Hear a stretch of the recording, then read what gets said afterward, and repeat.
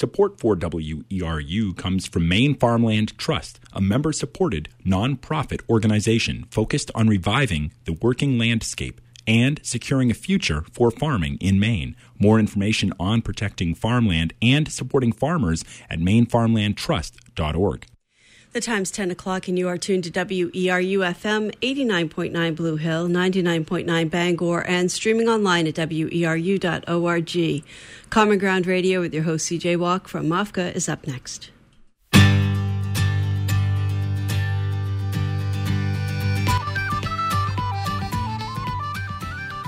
Good morning, and welcome to Common Ground Radio, an hour-long discussion of local food and agriculture here in the state of Maine, brought to you by the Maine Organic Farmers and Gardeners Association. My name is CJ Walk, and I am your host for today's show.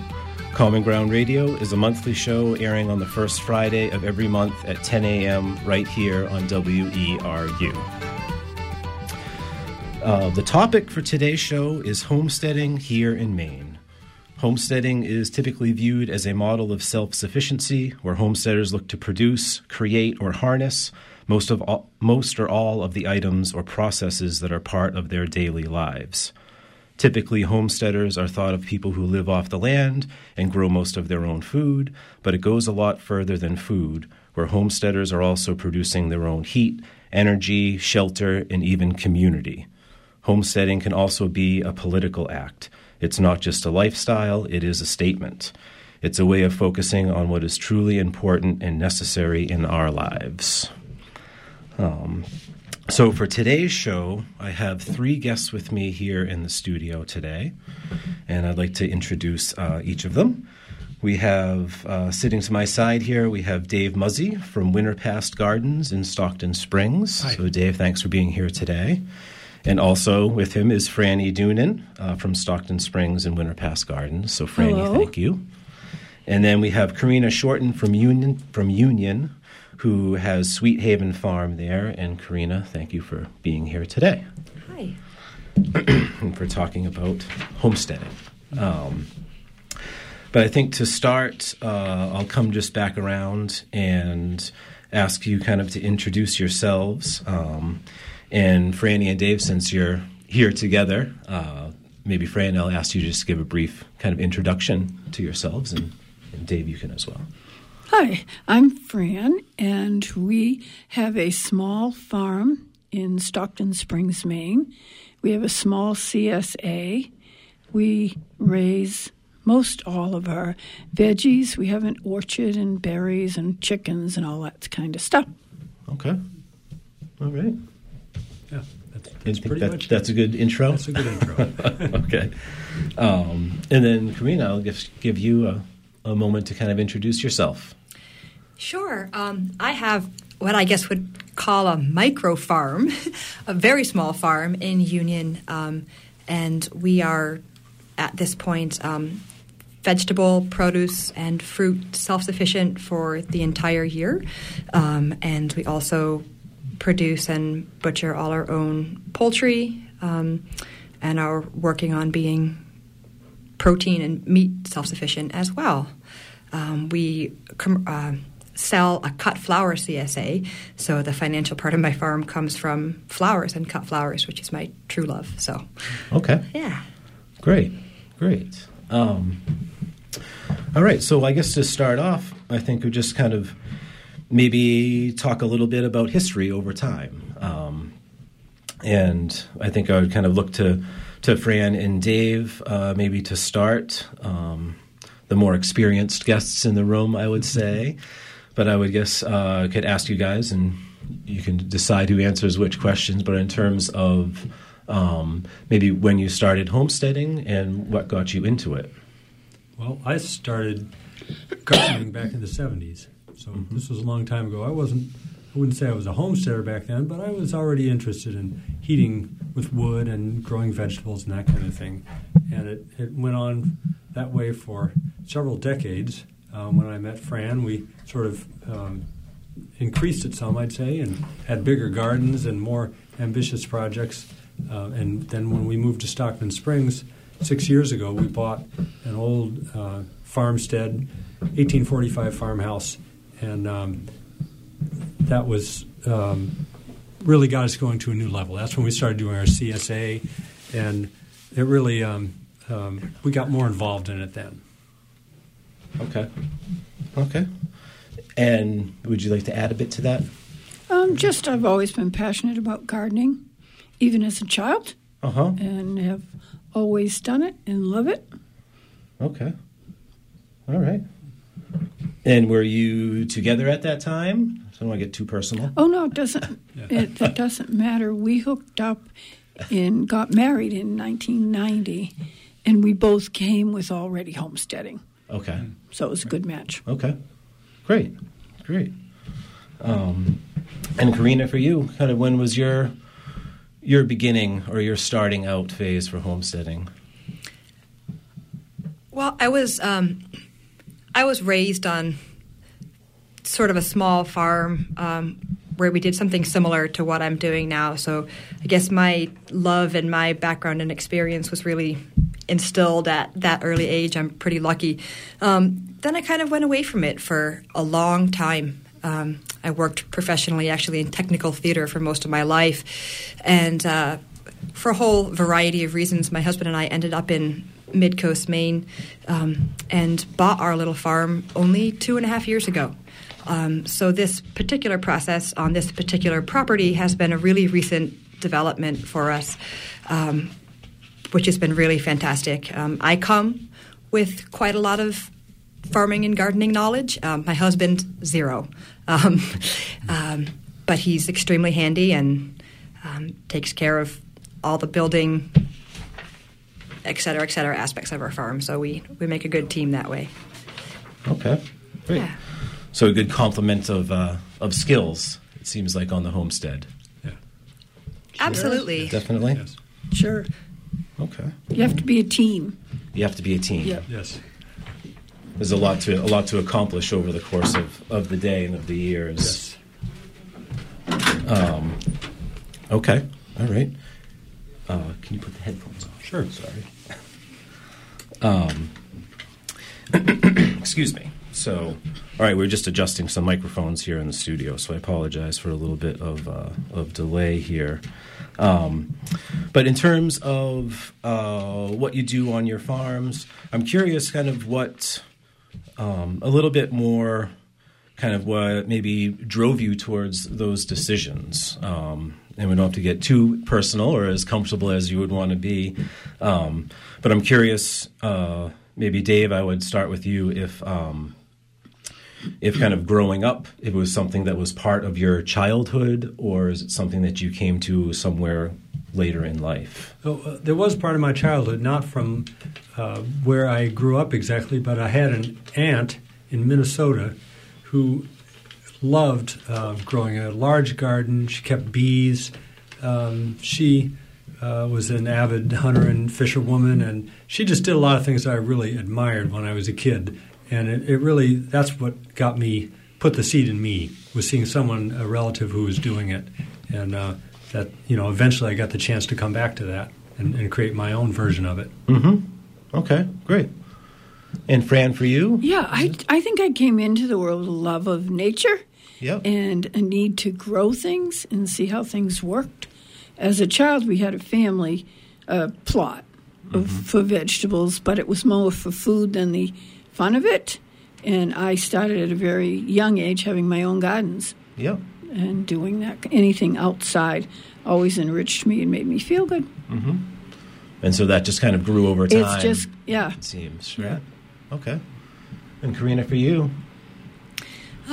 Like I was saying, I'm pretty fortunate to have been raised by a mother who kind of shared the similar values. I mean, I'm from Massachusetts, and she discovered the Common Ground Fair when I was 4 years old, and we would drive 6 hours every single year from Massachusetts to the fair, and I have, a fair family who's known me since I was 4. Mm-hmm. And so it was very much a part of the value system that I grew up with. And so I think ever since I knew that you had to live somewhere someday, living in Maine and having a farm has always sort of been a dream of mine. Even when I was busy working in the city, working in New York City, off Broadway, doing all this fancy theater or whatever. It's always been in the back of my mind. And my husband and I moved all over the country for theater, and it was never quite right. And we decided that we wanted to live. We wanted to work where we live, and not the other way around. So we said, you know what? If we're living in the right place, and we are in the right place, everything else will just kind of work itself out, and it kind of has. So, great. Yeah, seems like a good transition over time. Yeah, absolutely. Yeah. Okay. So in terms of locations, I guess I would just ask, as well as part of where you guys are, where you folks are, if just ask a little bit about the property, if it's land that had been farmland for a while or land that you've been transitioning. We bought a broken down old farmhouse that was built in 1845, and it had not been farmed or cared for in any way for many, many, many, many years. There was nothing. It was all brush and scrub and no gardens, no anything except a few half-dead apple trees. And it was perfect for us. Like my daughter said, you got a clean slate once again. So we started putting in gardens. My passion doesn't stop. I keep thinking it should. I'm 74, but it doesn't. So we have about 1.5 acres in production of stuff. We have chickens. We have an orchard. We have berries. We just put in, 20. We have a total now of 20 high bush blueberries. We have fiddleheads, which we put in ourselves, and they're doing really well. The big asparagus bed, rhubarb, the usual kinds of things. And we've been there for 6 years, and this has all come about, and it's all totally organic. Yeah. We've put up a greenhouse and a solar wood shed, and just this year we put up 3 15-foot hoop houses. Oh, wow. Which is cool. Yeah. So, and we sell flowers, herbs, and veggies. And my passion is to educate other people that organic works, and it's real easy to compare our garden to others that are not organic and say, see the difference? That's what happens here. We love children and love teaching, and our house is always filled with them. Great. And Karina, how about you for the land that you and your husband had found? Well, my house is also always filled with children because I have a 2-year-old and a 4-year-old. So I'm very lucky that the property that we ended up purchasing had already been being utilized by a MOFGA member, and they had huge organic gardens there. It's just a coincidence. I just love the house and I love the property. I didn't know their history, their background, their connection to MOFGA when I purchased the place. So they had a huge garden, which I have since expanded, and 2 apple trees and 2 pear trees, which are very established and beautiful, and it's just the right size. I have no season extension.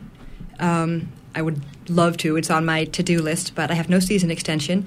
But it's exactly the right amount of space for us. So my actual space that's devoted to vegetables, actually vegetable production, is only not even 50 by 100. And that has been enough for us for the entire year. I do have some high bush blueberries, a lot of blackberries, and we're just getting perennial things like asparagus and strawberries, etc., established as well. But the soil was beautiful when we moved in. I'm really lucky. So, a good foundation for starting. Absolutely. Definitely. Yeah. Definitely. We also lucked out with good soil because ours had been a farm from the beginning in 1845. And the place we lived in before had the worst soil I've ever had. It was all fractured shale with about a half inch of really poor topsoil on top of it.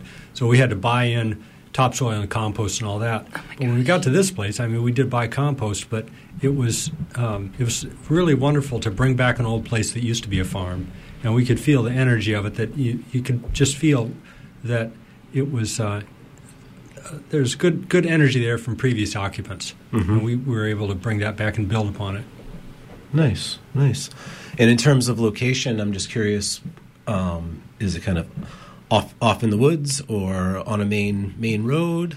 We're on Cape Jellison on Stockton Springs. Oh, okay. So we're not right on the water, but the Cape is like a circle with water all around it. Mm-hmm. And the house is not set way back, which I would have thought I would need. Mm-hmm. But actually, I love it. And the gardens are all in back and around the sides. So it works really well. It's the nicest community I've ever lived in. Oh, Real nice diversity and very welcoming. Mm-hmm. Yeah. And location for you, Karina?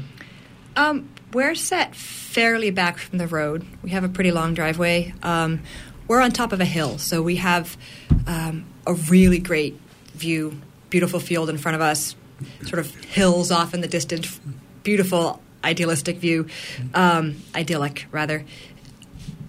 But we do have a really great windbreak on the other three sides, so we're not really exposed, which I think makes a huge difference. If I was on top of that hill with no windbreak, I would have a lot harder time than I do. So I don't have too much concern about wind damage, wind setbacks. And that also provides us just enough space to not be able to see our neighbors, which I love, but to be able to provide our own, firewood, etc. So we do have woods right around us. Okay. All right. And part of the reason I asked was because you both had mentioned some cut flower CSAs and selling some other products. So I was curious if it was more of like an open farm stand situation or deliveries to places. We've actually done all of the above. We have a CSA, and we did peddling for one summer, well, maybe 2 summers. And that was kind of fun. People were pretty excited about the fact that, you're knocking on their door and they come out, and the flowers were the most popular because it'd be men that forgot a birthday or whatever. Oh, my God, you have flowers. That's so wonderful. And just word of mouth. We're involved in other things in the community. We have a farm stand in the CSA. Okay. And I should also mention that we have a brilliant southern exposure. Yeah. A really fantastic southern exposure. As far as I do deliveries for my CSA for the most part to sort of Rockland and Camden area. This year I might do a farm pickup, but flowers are so perishable. That's one of the main problems with that as a sellable product. I don't do farmers markets for that reason. Highly perishable. So word of mouth, and then also I've done some minimal advertising. I'm going to hopefully I have plans to do things with a lot of the Camden B&Bs this year. I have and I'm also doing some small events. If anybody knows the Camden International Film Festival, I did all the flowers for their receptions last year, and looking to do more of that because it's a really great guaranteed thing, which is why I chose to do the CSA as opposed to, for example, farmers markets. I know how much I have to cut every week. I'm not wasting product, and it's just for such a perishable product. For me, it was the kind of the only way to go. Yeah, get it out there quickly. Yeah, and just know how much I need, how much I need to plant, how much I need to cut. Okay, all right, great. I guess my next question would get from location and housing and all that stuff, and thinking just a bit, what about on energy use in terms of electricity or heating? How do you manage that? We heat with wood. Yeah. And we cook with wood. Yeah. And in the winter, we have a furnace for backup. We shut the hot water off of that and have a tank on the wood stove. And this summer, one of our projects is to put up an outdoor shower so that we don't have to have hot water from the house. Our house is well insulated. We had it all well insulated. That works really well. We have solar greenhouses. We have a lot of solar gain because the main part of the house faces south. That works really well. Another project that we did that I'm really excited about, and I think a lot of people could benefit from, is we've always stacked our wood outside, our firewood outside, and figured out various ways to keep it dry. But when we first moved there, we put up a greenhouse for our starts, and then we realized we knew how to make a greenhouse, so we decided to make a greenhouse for curing our firewood. So we did that, and And I think I saw that in Northern Woodlands magazine that gave us the idea. So we put up a greenhouse and we store 5 quart of firewood in it, and we're able to buy and cut some of our firewood, but get in the spring and get it stacked right away, and it sits in the greenhouse and cures all summer. It's ready to go in the fall. I love not having to stack the wood a couple of times and keep moving it and hoping it's dry. It's always dry in the fall. Mm-hmm. It's great. Seems like an efficient system. Yeah. Especially when you're cooking with wood, I imagine. You don't want smoldering. Yeah. No, very fussy about my firewood. I read in an old book one time about if a man does not provide good, dry hardwood for the women, it's grounds for divorce. Oh. So Dave knows that. That's why we put up the greenhouse for the firewood. A little marriage security. Right. Yes. He married me for that cook stove, he said, so I don't know. And health insurance. You had that too. We also heat with wood. Yep. And I also have a hot water tank attached to the back of the wood stove, which is fantastic. I have amazing solar gain in my house. Mm-hmm. Again, I mean, such huge kudos to the people who set this up for us.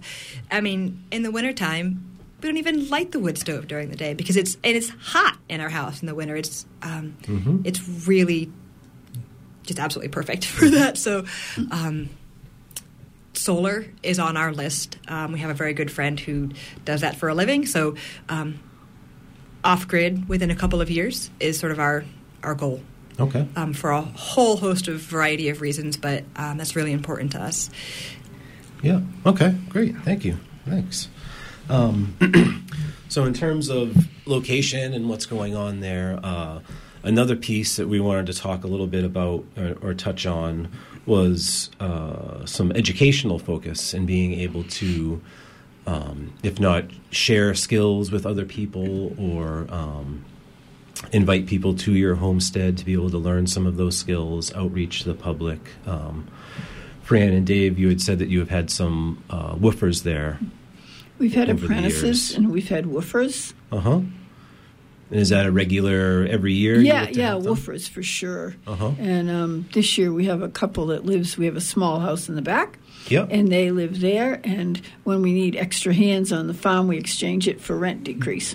Okay. So, and we've also got them passionate now about gardening and doing those kinds of things. So that's really, education's important to me, whether it's about teaching people how to use a wood stove correctly or how to utilize your space in the garden so that you can farm intensively, which is really cool. Coming up on June the 23rd, I will be doing a demonstration on cooking on a wood stove. So if you don't know about Farm and Homestead Days at MOFGA, it's the 23rd. It's free. They have a lot of different things going on. And if you come, just look up Franny. I'll be making bannock on the wood stove. Or just follow the wood smoke, probably. Right. And there's a whole lot of other workshops besides the one that Franny's doing. Last year, there were everything from sheep to shawl, nature craft, wild crafting, making birdhouses, treadle sewing, composting with worms, triangle loom weaving, all kinds of things having to do with homesteading. Okay. Wide variety. Seems like a solid educational event. Yes. Have you been involved in that event in recent years? Right. Last year we did the demonstration and the cooking things. That was the first year for demonstration for you. Okay. Yeah, I also presented last year, and it's unconfirmed. I'm not quite sure, but I believe that I am teaching a water bath canning class there this year. I'm a huge food preserver, and that's something that I love. I love teaching about. I taught classes at Deerfoot Farm last year on water bath canning. But Farm and Homestead Day is a fantastic opportunity. It's free, and I want to emphasize that. It's free to the public, and it's a really great community event. It's so family-friendly. It's like a little mini Common Ground fair, and it's almost better because it is – you can do everything, and your kids don't get exhausted, and it's not so hot, and it's so community oriented. At noontime, there's a potluck lunch that is just big and beautiful, and it's like eating at the volunteer kitchen at the Common Ground. But And it's a really wonderful, not only learning experience, just community experience, which is great, but that's part of what homesteading is about. And so if you're able to go, I would really, really encourage you not just to go to the workshops that we're presenting, which are going to be awesome, but just to do any myriad of the number of different things that are there. And come experience it. So There you go. That's my... Yeah, I have one more thing about the educational component. If you have a skill that relates to sustainability or to homesteading, share it with your neighbors, with your friends. We had a wonderful experience this past weekend. We had a couple young people come up from Boston who just keep coming back. And we had a woofer, and we had some older friends over, and it was a strong sense of community, and I was just so touched. I looked around, and the kids were making a rhubarb something, and somebody else was using something from the freezer, and they were getting these veggies out, and could they make bannock? They'd never had bannock, and so it's wonderful to share what you have in whatever capacity you have. Take that, a 3-minute thing when you get a chance to promote something, promote it.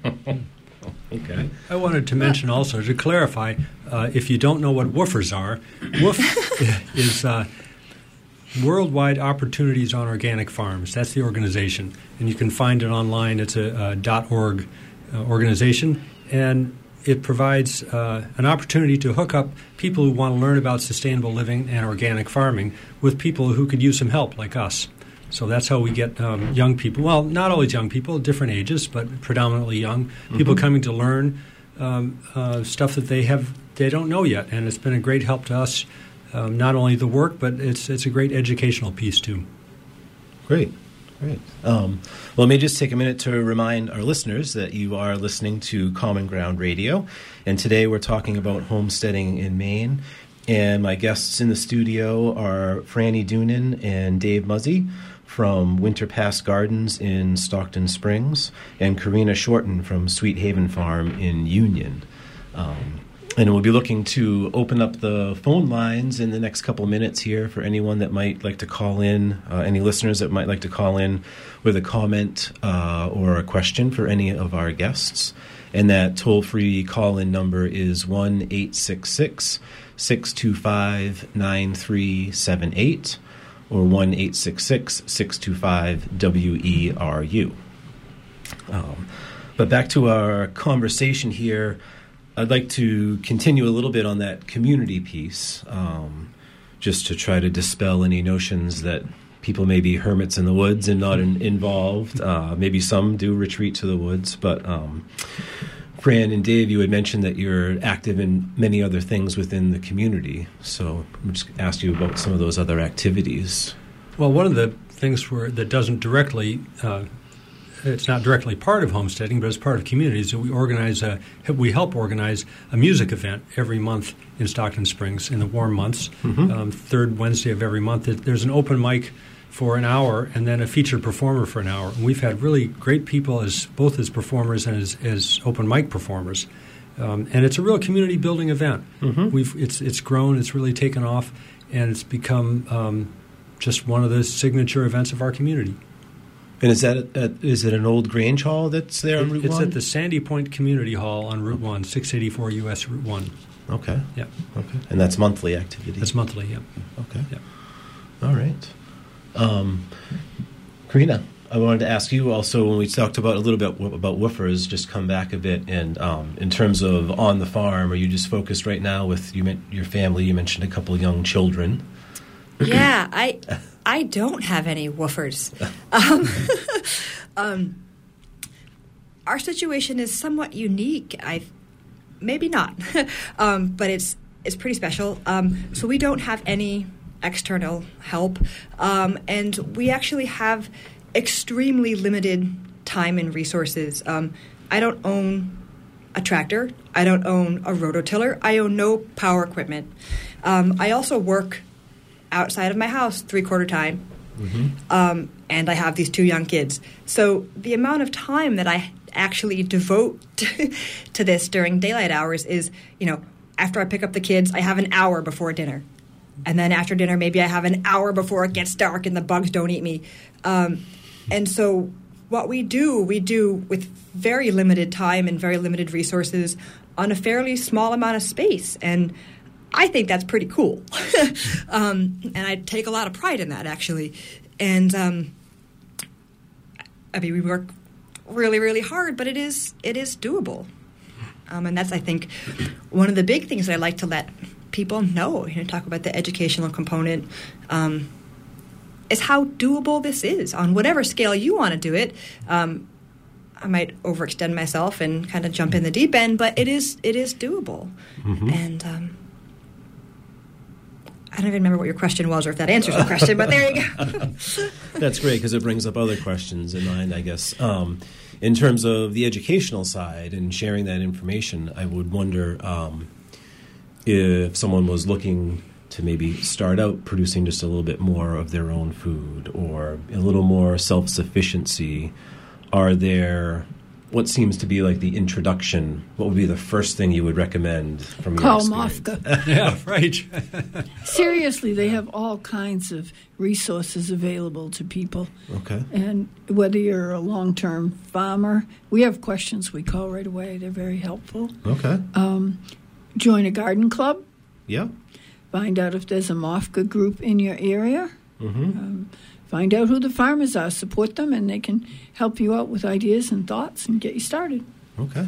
We are so blessed to have MOFGA as a resource. All the time we are going onto the MOFGA website looking for information about, okay, what's this bug and what's the organic control for it, or what do we do about this problem? It's so helpful. Okay. And I didn't prime you to say that about No, it. You said not that on at your all. That's right. The extension is go ahead. good as well, the extension office. Yes.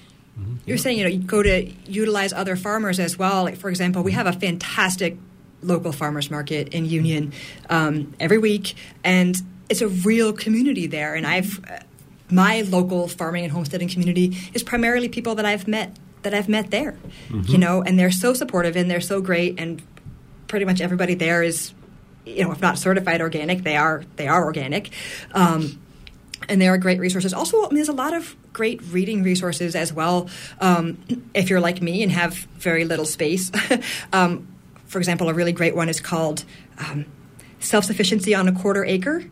There might be other bits and pieces of the title, but that's a really great book, and he talks about how to be produce self-sufficient on an acre. And he really encourages people to think about things in a different way. And what does that mean? The American diet consists of so many things that need to be purchased in, whereas if you realign your diet to the things that you're able to produce, you're that much closer, to being self-sufficient or to producing a larger percentage. And he breaks things down in a very mathematical, almost business-like way that's really fantastic and straightforward, especially for people who just need kind of a jump start if they're beginning anyway. There's tons of great resources out there. Okay.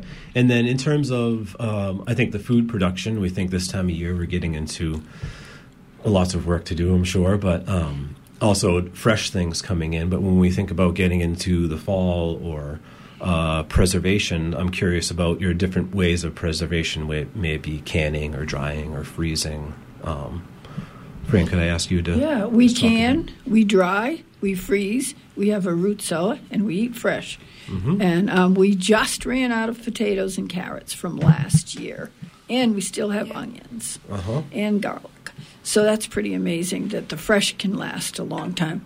And when you were talking about the farmer's market, I was thinking, if you can't garden and you want to can or freeze, buy it at the farmer's market. And then take it home and start on a small scale doing a small amount for yourself. Just to learn those skills. To learn those skills. And actually, you were saying what time of year, but it starts pretty early. It's a continuous thing. As different produce comes in, that's when we deal with it. Yeah. Once things are ripe and in season. Right. Like now you can can rhubarb sauce, or you can freeze fresh rhubarb, and a lot of the fiddleheads, you can freeze them ahead and get them. They're delicious frozen. There's a lot of different steps. Like people will say, well, when are you going to be doing? And I'm saying, well, it's pretty consistent throughout the summer and fall. Fall is the busiest. Yeah. because you're putting up huge amounts, or we are anyway. Mm-hmm. And we're going to be busier in the fall than we are now? Oh, no. The burden of work, the focus of the work shifts anyway at our house. But I'm really excited about food preservation. It's something that I'm really passionate about. Like I said, that's one of the things that I like to teach people about. I do a lot of canning and a lot of freezing. And people think of canning as like grandma's old mushy green beans, right? But we have so many other options now for not only for canning but for other food preservation methods that, it's not this like antiquated science where your food has to be icky and mushy. It's wonderful and colorful and fresh and crisp, even from a can. So I have 2 freezers and more, constantly building more shelves for my canning stuff. Yeah. But because I have my 2 young kids, I typically can after they go to sleep. Yeah. So I put them to bed, which, they don't always like to do. So I often do my canning starting at 9 or 10 at night, and I can from 9 or 10 at night until midnight, sometimes 7 days a week, or freeze. If I'm just going to freeze one thing every day, because if I let it pile up, I don't have a large enough chunk of time to sit down and can or freeze for the entire day. Yeah. I don't have an entire day. I have to do a little bit every single day, a couple hours every single day. And that's all it took. That's what was so cool, So. Okay. Yeah. All right. We do some food drying, as Fran said, also. Can I mention a commercial brand of food dryer? Is that legal? I'm not tied to the company at all, but I can't do it. Okay, I won't do it. Anyway, if you get yourself... There are some good ones out there. There are some good ones out there that really make it easier. Excellent. Okay. Yeah. So this isn't hanging above a wood stove, wood heat? No, it's electric. I've done that, but we actually had a woofer that said, you need to get. And so I got for Christmas, and oh man, it's wonderful. Stuff looks so beautiful. Yeah. Okay. I'm sure there are a lot of good ones out there. And what are some of the, can I ask some of the things that are getting dried? Might be easy to ask what isn't. Potatoes, carrots, onions, garlic, all kinds of fruit, corn. Fruit. Yeah. Mm-hmm.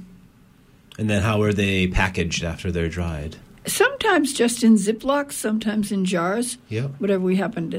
Okay. Just whatever the space works. Something airtight. Yeah. Okay. Yeah. What else? Squash. I mean, and almost herbs, anything. Yeah. Yeah. Because we grow herbs, so we dry our herbs too, which is nice. But, all right. Fruit, blueberries, they're great. So whatever works for the preservation piece. Yes. Well, it's nice to have stuff dried. Okay. Well, it looks like we have a caller. We have Lawton, I think it is, from Penobscot. If you'd like to go ahead with your comment or question. It makes my heart feel good, hearing this, and it is all about community building. I was so fortunate. I mean, my neighbors are the entire Birdsall clan, but Molly and Paul Birdsall. Paul is 90, he's still kicking, still driving horses around. And their sons, Nat and Andy, who are, a little bit younger than me, but we're all on the edge of becoming senior citizens. Joe Barrett and Dennis Gang. Helen Nearing, she told me to build my house out of stone, but I told her I was having a hard enough time building it out of wood. But, it is about community.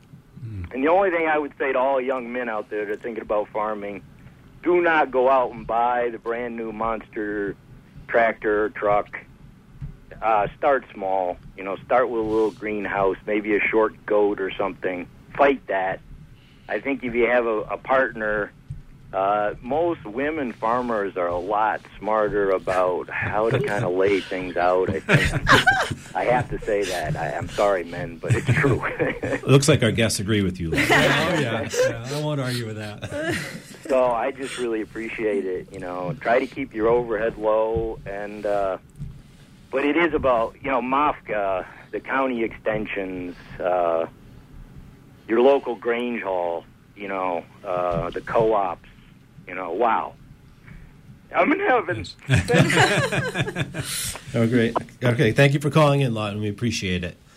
And if there's anyone else that would call in with a comment or question, the number is 1-866-625-9378. And this is Common Ground Radio, and today we're talking about homesteading in Maine. So I guess Lawton just brought up an interesting question about equipment. We've talked a bit about who's involved in doing what, and I guess, Karina, could I ask you, you already mentioned you're doing a lot of things by hand. I got nothing. Just some hand tools. Yeah. Yeah. I mean, the short answer is I just don't have the capital to invest in anything. I mean, anything. I know a rototiller isn't very cheap, but part of it I choose not to use a rototiller because I just don't want to be tilling my land. That's my own cultivation preference. But I can't afford it. Yeah. And it's still possible. There are some hand tools that I would love that would make things a little bit easier. AKA Elliot Coleman, some of the stuff that he talks about. But I have an easy digger, a pitchfork, and a shovel.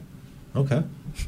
All right. Well, it looks like we have another caller. We have Matt from Warren that's on the line. So, Matt, if you'd like to go ahead with your comment or question. Yeah, does anybody have any experience canning fish?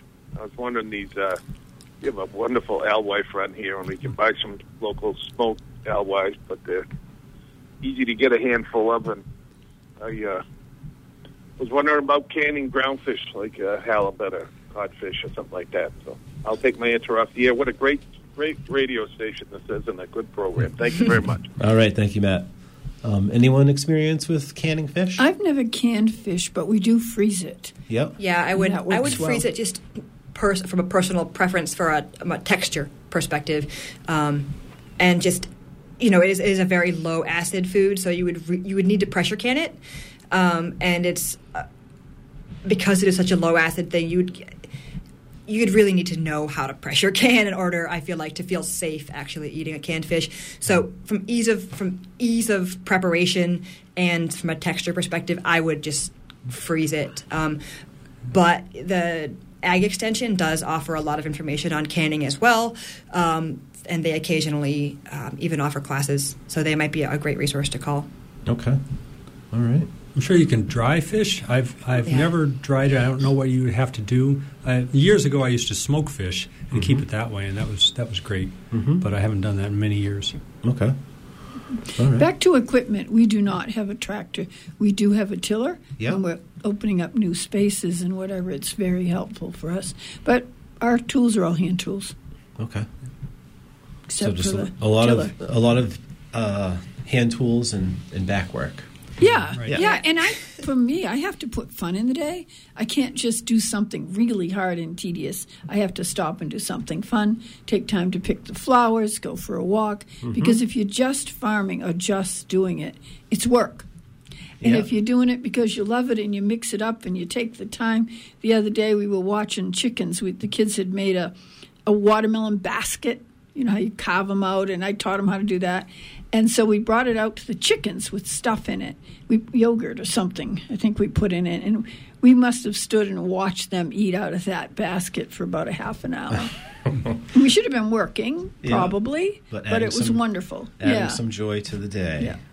All right, well, we have another caller. We have Catherine from Appleton on the line, if you'd like to go ahead with your comment or question. Yes, I would. Hi, Fran. Hi, Dave. Hi. And Hi. I'm sorry I didn't get the other woman's name. Her name is Karina. Hi, Karina. And your Fran and Dave, I have met, and I love them, and I can't wait to come by your farm. And you're right there on the Great Penobscot. Right. Yes. Beautiful area, beautiful. So how do you all feel about fermentation? Because I think that's a great way to go. I feel good about it, but I don't do it. Yeah. We barter and trade for things. You don't ferment your foods? No, we pickle things, but not. Yeah. I've been a big failure at trying to make fermented things. Cabbage, I don't know why. I've never been successful. Well, because I to me, it's been very easy. Well, good. I need somebody to help me. Yeah, it's Seymour Katz, has done quite a few. Well, I don't know about quite a few, but he's been up at the Common Ground Fair a few years, And I don't know if he's coming this year, but and you can go on YouTube and watch his presentations. It's pretty darn easy.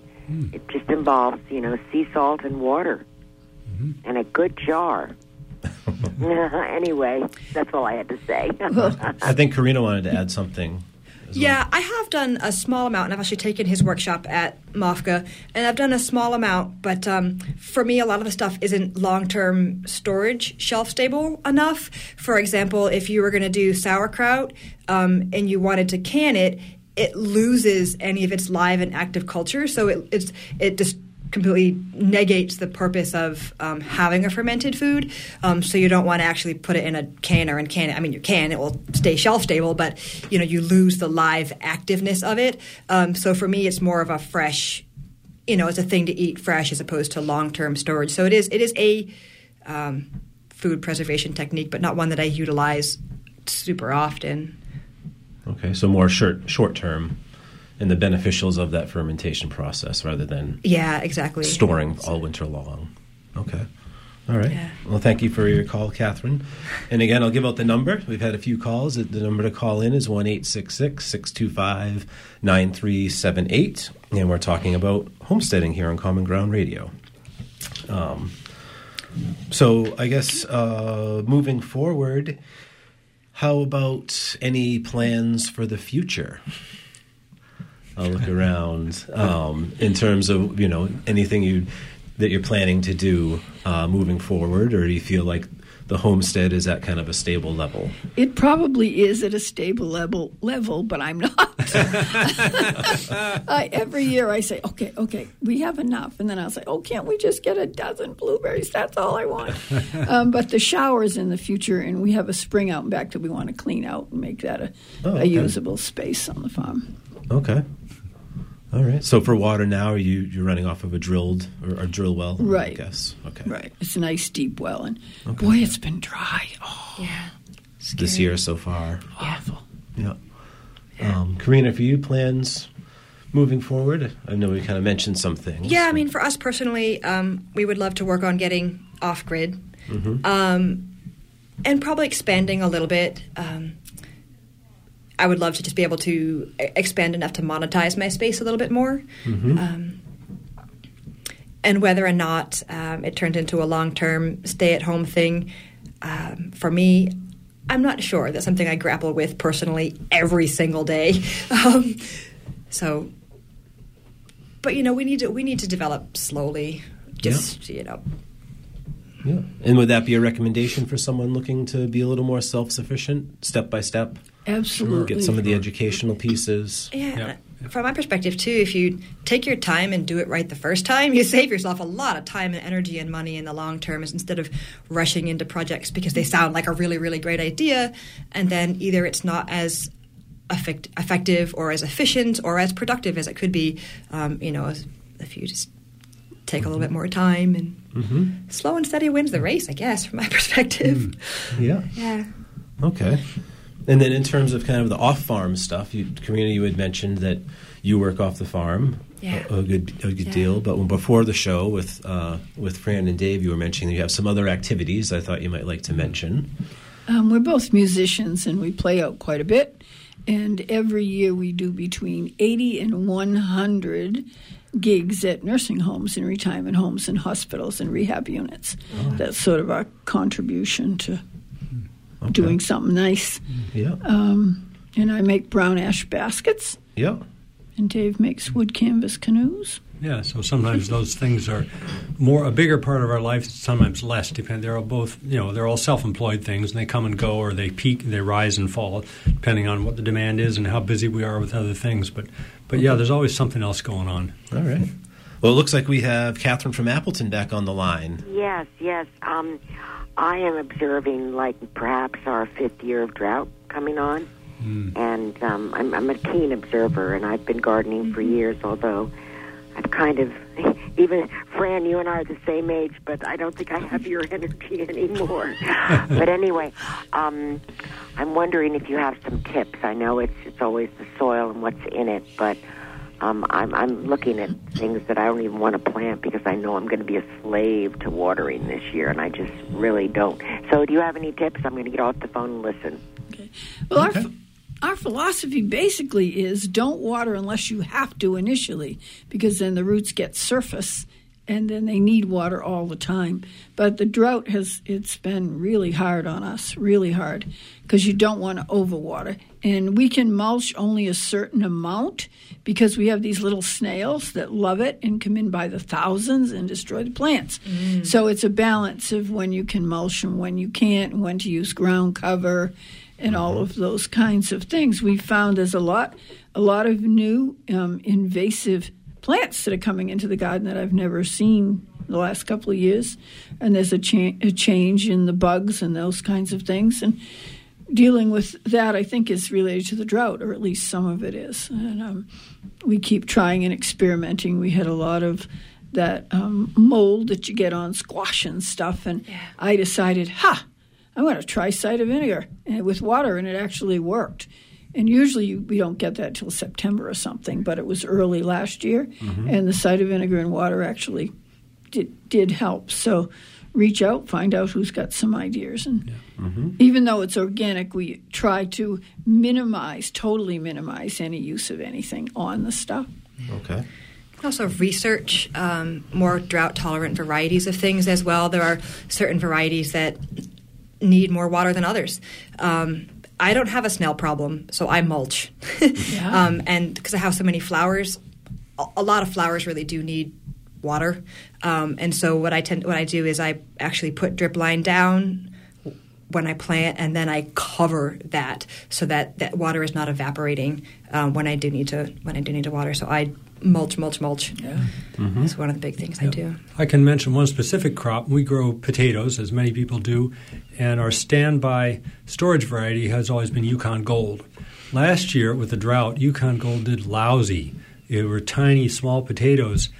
Fortunately, we had another variety called Elba, and that did very well in spite of the drought. And so we've incorporated a higher percentage of Elba into our potatoes this year. Okay. And we utilize quite a bit of rainwater catchment as well. And I'm lucky that we're on a slight slope. So one of the things that we've started instituting but are going to do more of is an actual gravity feed for our watering using rainwater catchment, which we've had pretty much none of so far this year. Yes. So I guess that brings up another question for me in terms of inputs to the homestead and to the garden in terms of fertility or other pieces of kind of that infrastructure. And I'm curious if you bring in compost. I'll look to you, Karina, first to say compost, for example. Do you purchase some? Do you make your own? Finding your mulch, what do you use for mulch? That type of stuff. I'm lucky that I have a few friends who have larger livestock that have been able, like sheep primarily, that I've been able to get manure from. I mean, I have tons of chickens, and I utilize that in my compost as well. But just sort of to jumpstart, because we're not established, my compost pile isn't quite in its rotation cycle yet.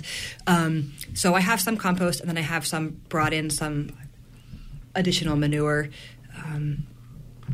But the goal is to get everything that we need right from where we are, once our cycle starts, sort of self-perpetuating, as it were.